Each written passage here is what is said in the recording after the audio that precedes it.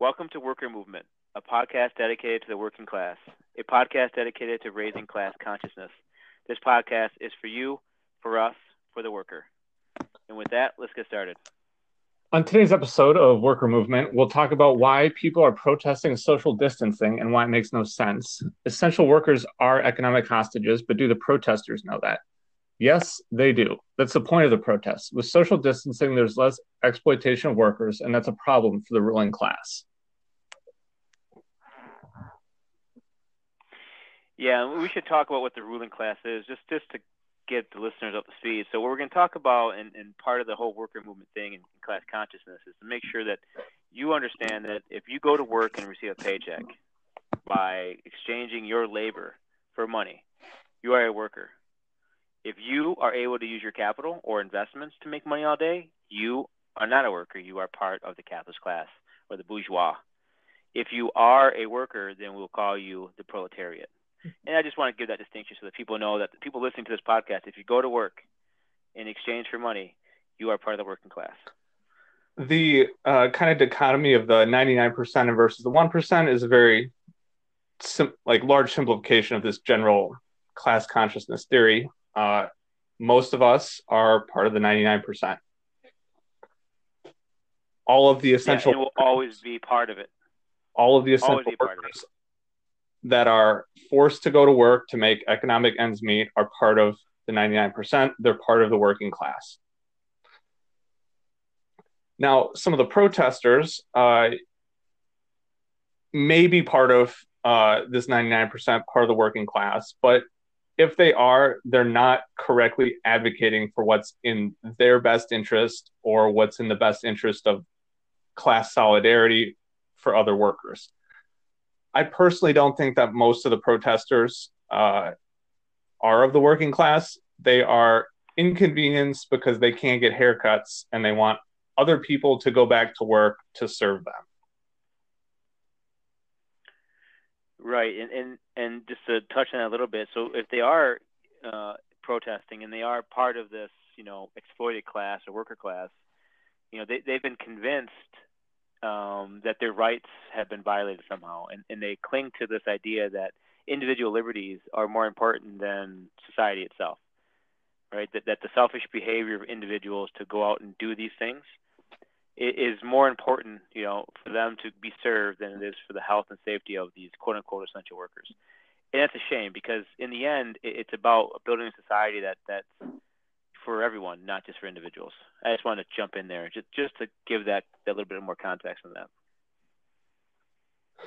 So in some of these various states where the protests are occurring to a larger degree, they're effectively presenting this argument that if we do not return to work, there will be more economic hardship that will occur. And I think this is a bad faith argument. There's plenty of reasonable actions that can be taken to preserve the economic well-being of all of us without requiring that people go to work and risk their lives to get, COVID or Corona or whatever you want to call it. And it doesn't make sense. It's a false choice, and it's being presented from the context of the ruling class of we need people to go back to work so we can keep making money. Yeah, and it's back to that red herring that they gave us, that you're looking again at your requirement to survive. They have to go back, but in general, a lot of the services that are being disrupted are not the kind of services that we need right now. They're not in the medical, right? They're not in the education field. These are the service ones that are great to have, but they're not a need for society at this moment in time, especially during this giant pandemic. What's needed is compassion and care for individuals that are sick, and we could talk about the stresses later on in this episode and of how that leads then to more exploitation, even of the petite bourgeois. How that'll be in the future. Are you telling me that bowling is not essential? I'm telling you, bowling is not essential. It is a nice to have, but bowling right now is something we can live without. Beaches, I know it's beautiful outside in some areas, we can live without.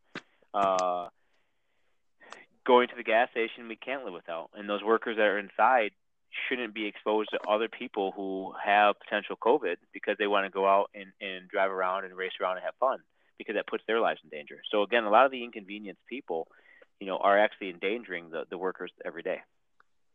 So what if I want to get on a plane and fly to Georgia so that I can go bowling? Am I putting people's lives at risk because I want to go bowling? You are. But I really want to go Absolutely. bowling. Yeah, but the worker at the bowling alley who's no longer able to get unemployment now has to go to work, or they lose their unemployment. So now they're economic hostages because they passed the laws and rules that say if you turn down work, guess what? You're done receiving aid. And because of that, they're forced to go interact with people who could be exposed. Airline pilots, the stewardesses, everybody in the airport serving people that are trying to get on the airplane. Again, the same thing. They're being exposed to other individuals who are selfishly choosing to do recreation instead of staying at home and protecting themselves and others. So my desire to go bowling inconveniences like literally hundreds of workers along the entire logistical supply chain of enabling me to throw a plastic ball down a maple floor. Exactly. Yeah, 100%. So Cisco and Reinhardt still have to deliver food, right, to those places. You still have to have lights and parking. You still have to have all the machines upgraded. You had to, taken care of. So you had to have the lane guy go in the back and take care of that and make sure everything's polished. The renting shoes, all of those things are still required. Maintaining the roads, maintaining the drivability, maintaining your car with oil changes, all the stuff that you do when you increase mileage are all there. Leaving the house 100% of the time is going to lead to exposing potentially another person, which is a nightmare. So if I want to, shouldn't be exposing people. If I want to help, I should crush my desire to go bowling and choose not to go bowling. Yes, sir. That's true. You should not go bowling. You can wait a little bit longer to go bowling in the future. I don't really even understand it. Not that I don't understand bowling, because who doesn't love bowling? It's a fun sport to have. That's fine. But I don't understand the need to go out when there's a pandemic. Now I understand the need to be social because we are social creatures.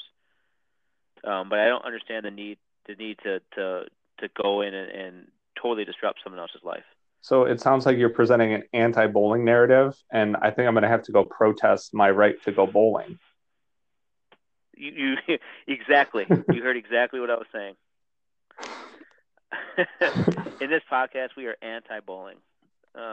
Yes, very. No, we are not anti-bowling at all. We love bowling. We are actually anti-bowlers who are choosing to go bowling during a time in which you shouldn't be bowling. So there's a little bit of an unintended consequence too of Lieutenant Bowling Alley owner, and I want to make money so that I can feed my employees because they're essential workers. And let's assume for a second that I'm not a total scumbag, because not all small business owners are scumbags. In fact, most aren't. Right. It's the larger corporations that are scumbags. But so if I am sort of pressured or through whatever motivation, regardless of whether it's a good or bad motivation, open my bowling alley. And as part of opening my bowling alley, I incur costs. So I'm probably already paying rent.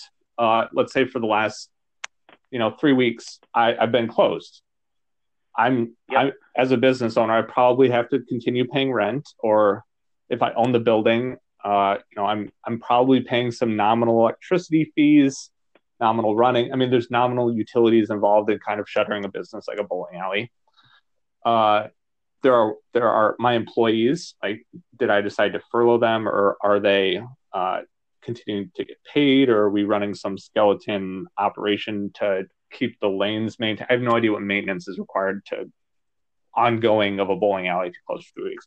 But if I open and I get 6 people to come, I'm losing money.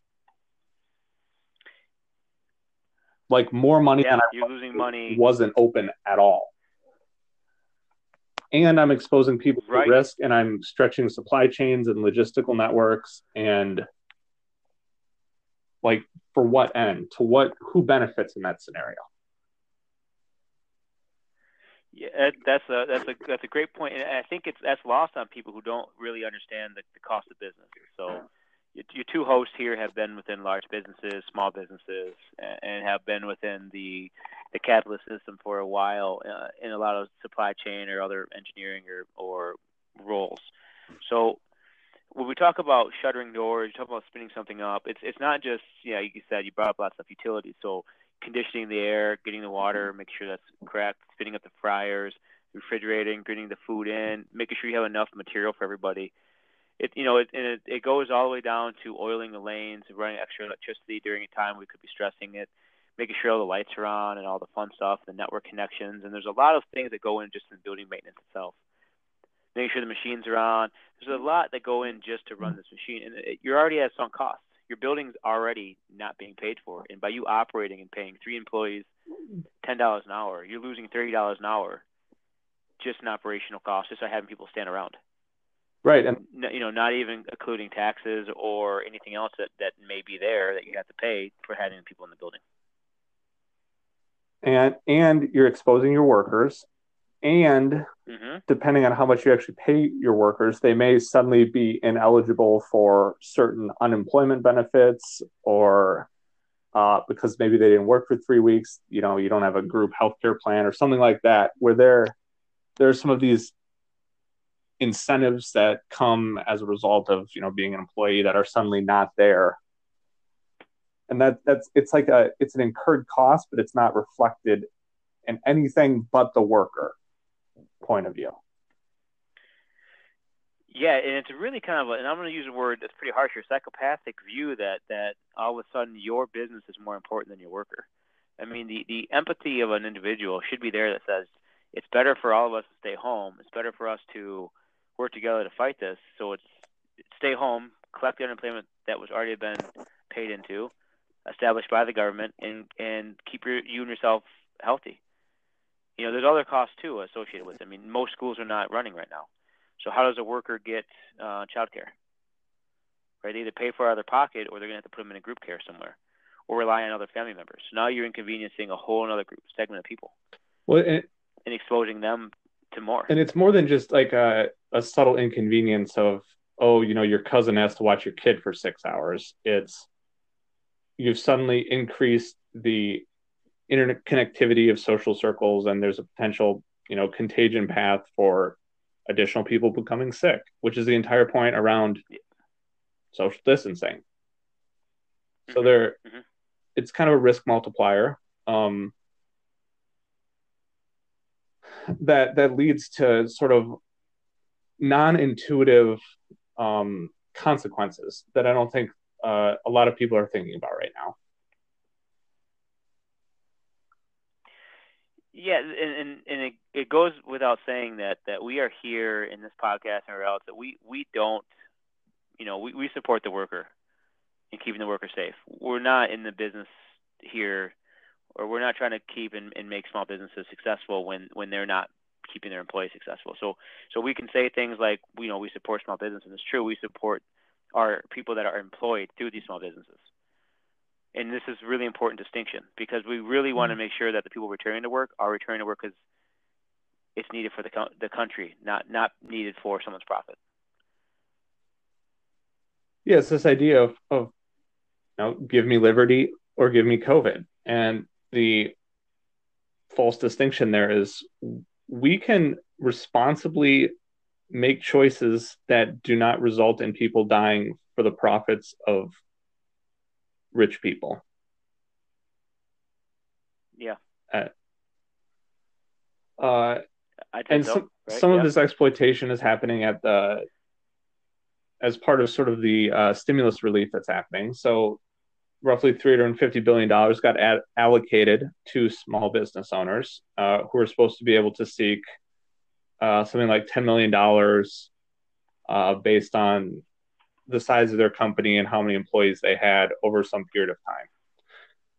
And so most small businesses got totally screwed by this. It was intended to allow, I shouldn't say what was or wasn't intended, but I think that on the face of it, it was intended to help workers who were going to be unemployed, businesses who were not going to have customers because they're service-based or they require foot traffic, and people are not supposed to be going outside, and, commingling. So these small businesses needed help, and they applied for help, and they didn't get help because large corporations applied for help, and they got help because they have relationships with major banks. The banks, in some contexts, have an interest in making sure that these businesses remain solvent because maybe they're underwriting, their existence, or they have other loans or stuff like that.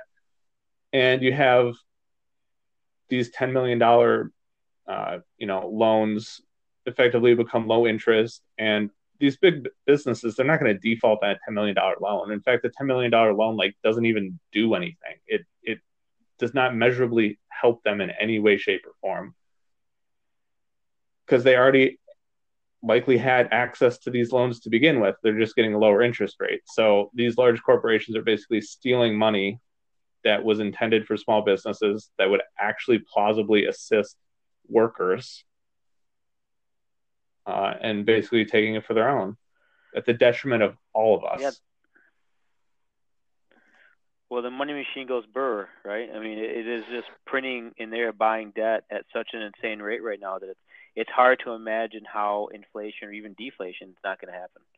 And who's going to pay for that? It's not going to be the big corporations. It's going to be the worker, right? If deflation happens, wages will be suppressed. Your relative home value will go down, but your mortgage will be basically increasing faster every year. If it's big inflation, you're probably not going to see a large pay increase, which means that you're going to be paying more out of your percentage for items. So it's sort of a catch-22 either way. So deflation is defined as when the value of money increases. So let's say I go to the store and I buy a candy bar for $1. That's just the nominal value of money. It's arbitrary, but we're going to say it's $1 is one candy bar. With deflation, suddenly that $1 buys you 2 candy bars. With inflation, you can only buy half a candy bar. Yep. So what happens here with deflation?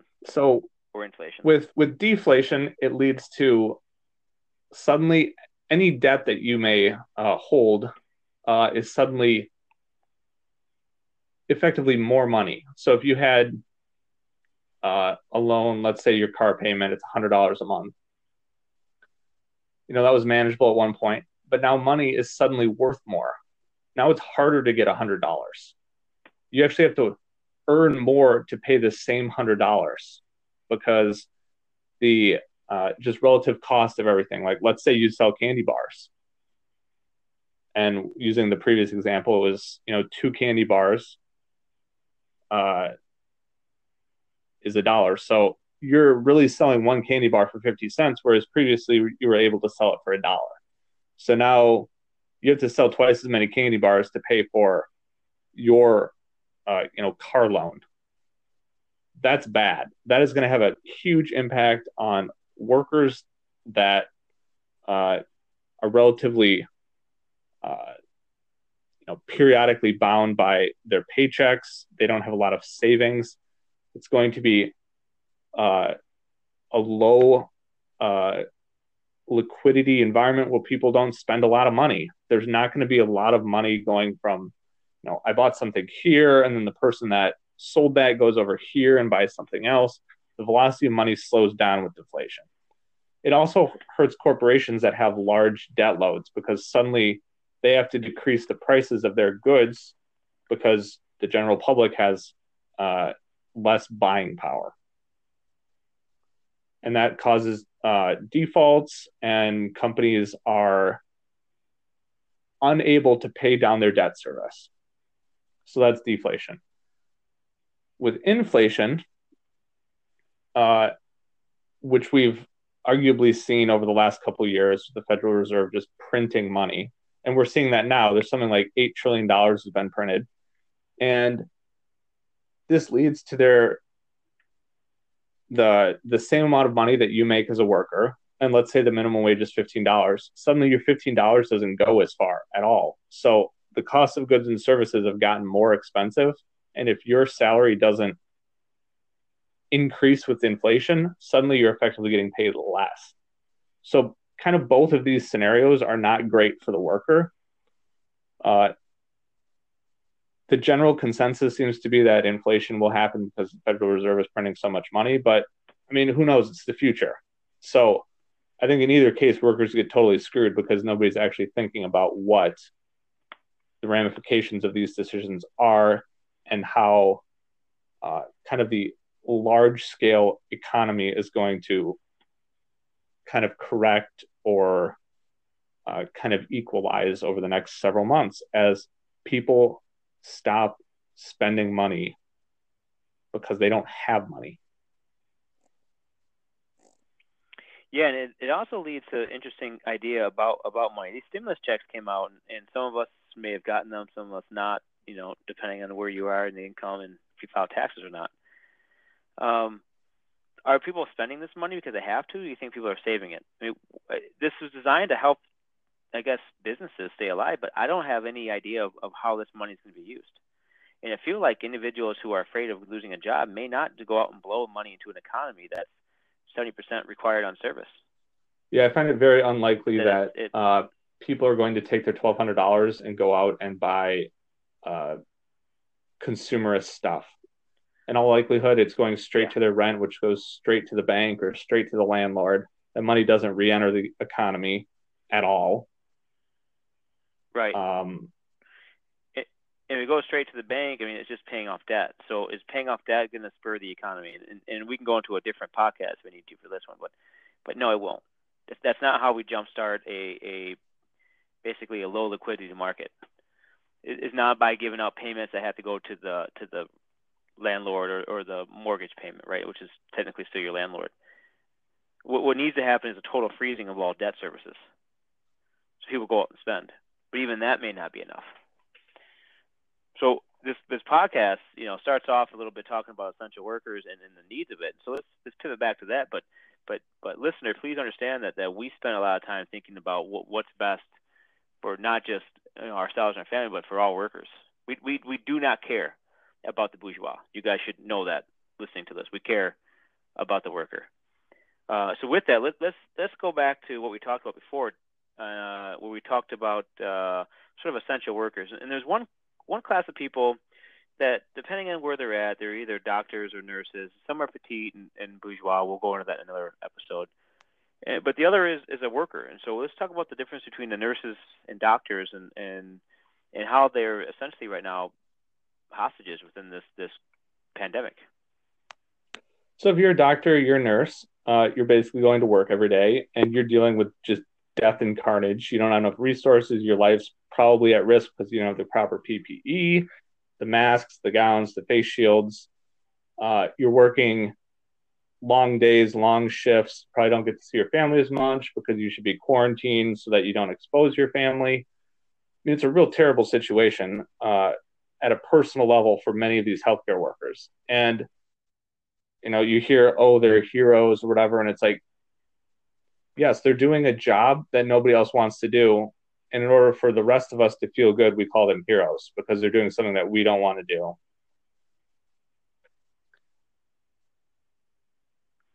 I like that distinction because there's a lot of times that we conflate work with this hero complex. And we won't go into the politics of saying like the teachers or police officers or how we put certain jobs on a pedestal, and we actually hold them sort of in great regard when they should be. But most of it is are we holding them hostage to this job right now because they can't do anything else? Who else is going to do this? And so we put atop of them sort of this guilt that if they don't help, people are going to die. But at the same time, they work inside of this environment that was basically driven crazy or down to the craziest efficiencies because of capitalism. So they're running, like graveyard shifts that have like no nurses. And so when it's time for a pandemic, there's no room for a surge. It kind of was the same conversation about toilet paper. There's no surge in any of our hospitals because it's capitalism and we drive everything to max efficiency. So that's same day turnarounds on our PPE. So they're not holding inventory. So again, when a pandemic comes, there's no inventory of PPE because they're not going to make profit and margins if there's a warehouse full of PPE in their basement.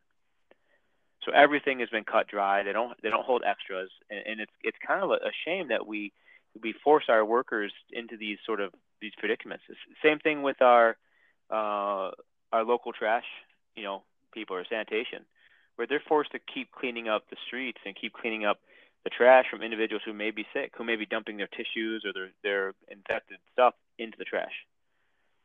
And so the term economic hostage basically means that these individuals right now have to work in a job that's high demand, and there being rules put on them that are endangering their lives. And in order for us to cover up the fact that their lives are in danger, we're calling them heroes. And that is because we know there's going to be a large percentage of death rate or a large percentage of sick within these workers. And the only way that we can cover our tracks is to call them heroes. And I think if you were to go and ask in some set of these people, it would be, I want to stay home just like all the white collar workers that get to do their telecons and their daily meetings rather than working 80 hours a week in effectively a morgue watching people die. Like, nobody is compensated to deal with that. And we tend to call people heroes that aren't compensated for what they do. Yeah, I like that.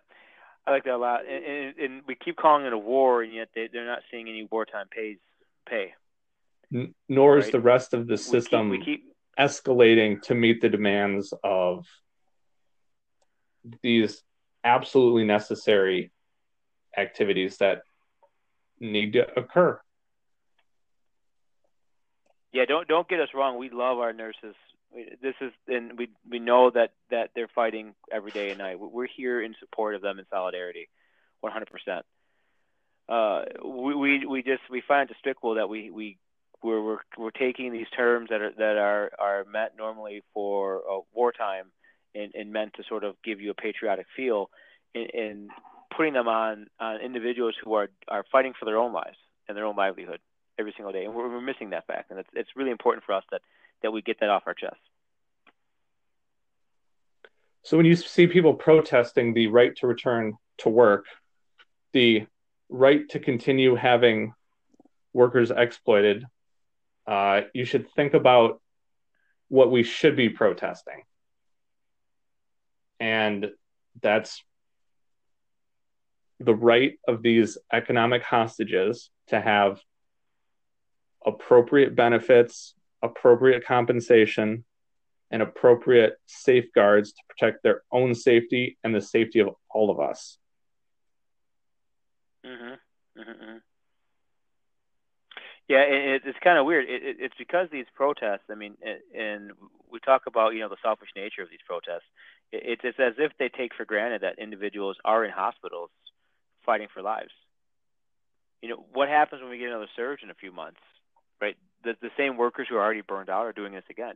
And so it's actually could strain our system to the point of failure when individuals stop working. They just had enough because they can't do it anymore. How many months can you go living, on the edge, 60, 80 hours a week, running multiple overtime shifts before you just say enough is enough, I can't do this, and burn out? Yeah, there's a logistical problem to burnout and staffing for these essential jobs, and there is absolutely training that is requisite for many of these jobs. To be a doctor, to be a nurse, there's intense schooling. It's not something that you can just drop a hat and you have 10,000 more nurses. Right. It's also at this point in time a choice to work as a nurse. It's a choice to work as a doctor. I think we should be looking at possibly invoking some sort of national service where we start training people to work and perform these essential functions. Yeah, I do too. This isn't going to be the last pandemic that we have, and this is only going to get worse as not only the population ages, but as the workforce changes. right? As certain diseases become more proficient, as the Earth gets hotter and we get more things like West Nile virus moving north, it's only a matter of time before this happens again. And if it's happening at 18, 24-month cycles, I don't know of any system right now that can handle that unless we do that. Unless we plan a scenario through scenario planning in which we have a constant, engagement of pandemics. When I say constant, I mean, every 24 months we're doing it again. And that's a scary thought. It really is. But at the same time, what's also scary is the fact that during this moment of time, we have individuals who are forced to work because they're not being taken care of by those that they elected into office because of some ideologies that are perverted. The neoliberal idea that money will solve all problems is a very perverted thing to think about right now. That food should be a commodity during a pandemic is pretty crazy to me. For future episodes and to learn more about the worker movement, join us at workermovement.com.